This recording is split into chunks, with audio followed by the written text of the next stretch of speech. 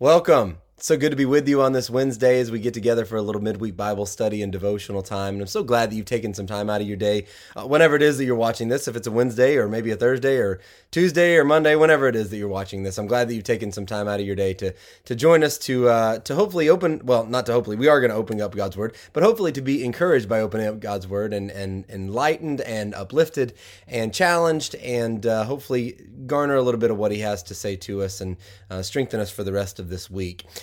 This is one of my favorite times of year. Certainly, one of that is I'm a sports guy, and you got a lot going on. Baseball's in full swing. That's always been my favorite sport. Basketball is just wrapping up. I know hockey's going on. Haven't always been a big hockey fan growing up down south, but I know many of you are growing up in Michigan.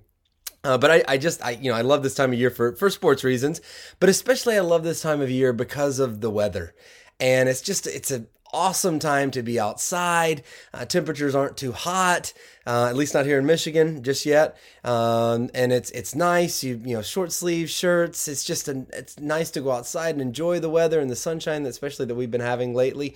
It seems as if creation is inviting us to come outside and participate in the gift that God has given us and to be drawn into His presence and His goodness. And that's not by accident, because I believe that's the way God designed creation. Scripture speaks of creation crying out in praise to God. Jesus responds to the Pharisees when they talk about shushing the disciples. He says, listen, if they stop speaking, even the rocks will cry out. Psalm 19, verses 1 through 4, I love, it talks about the stars in the heavens, and it says, the heavens declare the glory of God. The skies proclaim the work of His hands. Day after day, they pour forth speech. Night after night, they reveal knowledge.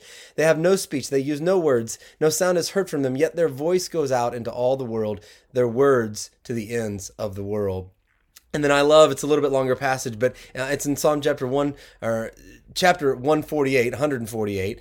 It speaks of all of creation, not just the heavens and the stars, but all of creation joining in the praise of God. It says, praise the Lord from the heavens, praise Him in the heights above, praise Him, all His angels, praise Him, all His heavenly hosts, praise Him, sun and moon, praise Him, all you shining stars, praise Him, you highest heavens and you waters above the skies. Let Him praise the Lord, the name of the Lord, for at His command they were created, and He established them forever and ever. He issued a decree that will never pass away.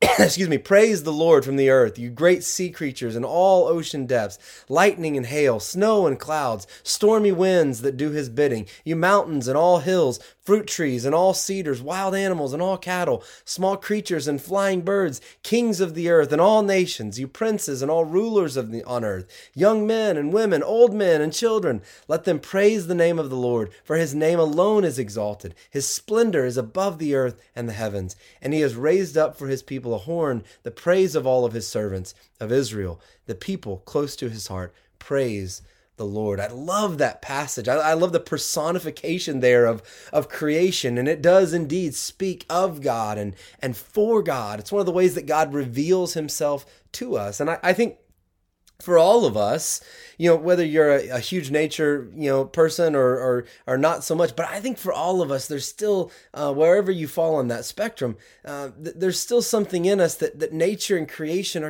they're good for the soul. I don't know about you, but part of the reason why I love this time, I do love this time of year, but I'm not just locked into this time of year. I love all the times of year. People always ask me, what's my favorite season? Spring and summer, because I love baseball and I love getting outside and doing those things. But I love all of the seasons that we have, especially here in Michigan. It's awesome to be able to experience winter, and I know sometimes it drags on a little bit, but to experience fall and winter, spring and summer, because each season and the manner in which they present themselves reveal God's creativity and His goodness and His plan, and they're just a picture of who God is and what He's doing. And beyond that, there's something about being immersed in nature and being out in nature and away from, just the hustle and bustle and all the man-made structures that we are so often surrounded by, that connects us to God. When we're away from those things, it connects us, and out in nature, it connects us to God in a way that nothing else really does. In fact,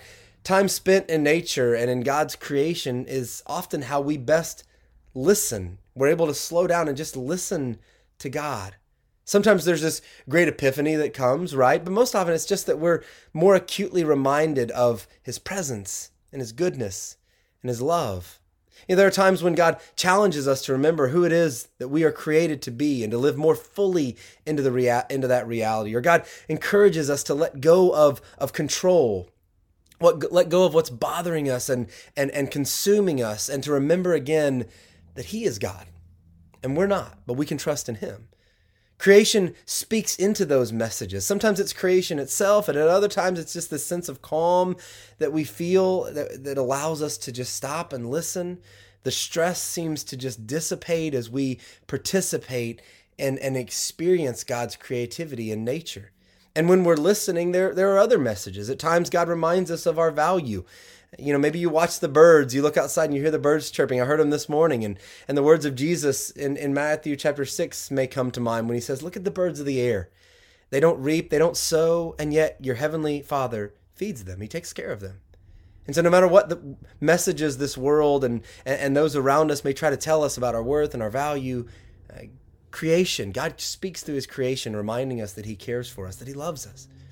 And we might recognize the design behind creation. We look out at creation, we see the intricacy and the complexity and the design behind it. God's design in creation tells us that God was intentional in creating us and in creating this world for us. I love what Psalm chapter 139, 13 and 14 says, for you created me. This is David speaking. You created me in my inmost being. You knit me together in my mother's womb. God did this.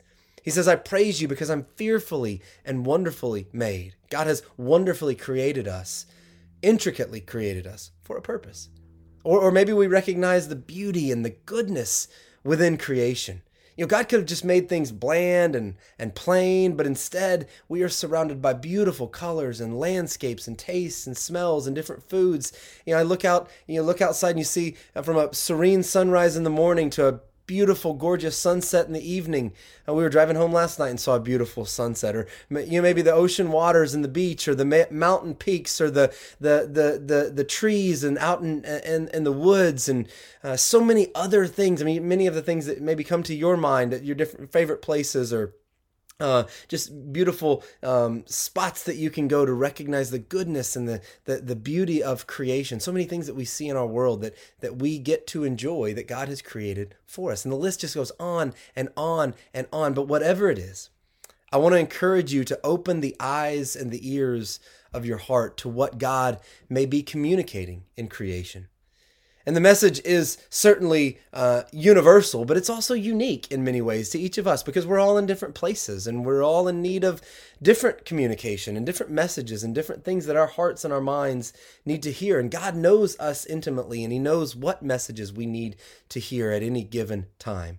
And if we're willing, and if we allow ourselves the space to stop and listen, God's voice surrounds us, and creation invites us to participate and to draw near to our Creator. Hope you have a blessed day. God bless.